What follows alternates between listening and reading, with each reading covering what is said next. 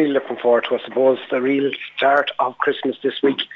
And over the next 2 to 3 weeks, the airport are set to welcome in the region of about 40,000 passengers who will pass through between now and the new year. So a really exciting time, always a lovely time at the airport as people are reunited from all around the world during the festive period. And there's set to be almost a 15% increase in passengers passing through the airport at this time of the year compared with this time last year. Yeah, look, it's great. I suppose we've been very fortunate this year to launch some new services.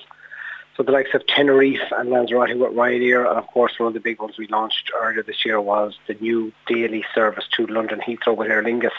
And that, particularly at this time of year, we'll, for the first time, you'll be welcoming passengers probably from the likes of North America, New York, Boston, and as far away as Australia, with people connecting through the gateway of Heathrow, which we haven't had before. So that will be even more, more exciting this Christmas, that to be welcoming people from so far away to the access that the new Heathrow service provides. So it's going to be some lovely scenes here, particularly on this Friday, where we're set to welcome. It'll be the busiest day of the Christmas period, where we're set to welcome about just over 3,500 passengers come through the door. So hopefully all going well. It'll be a really nice atmosphere at the airport this week.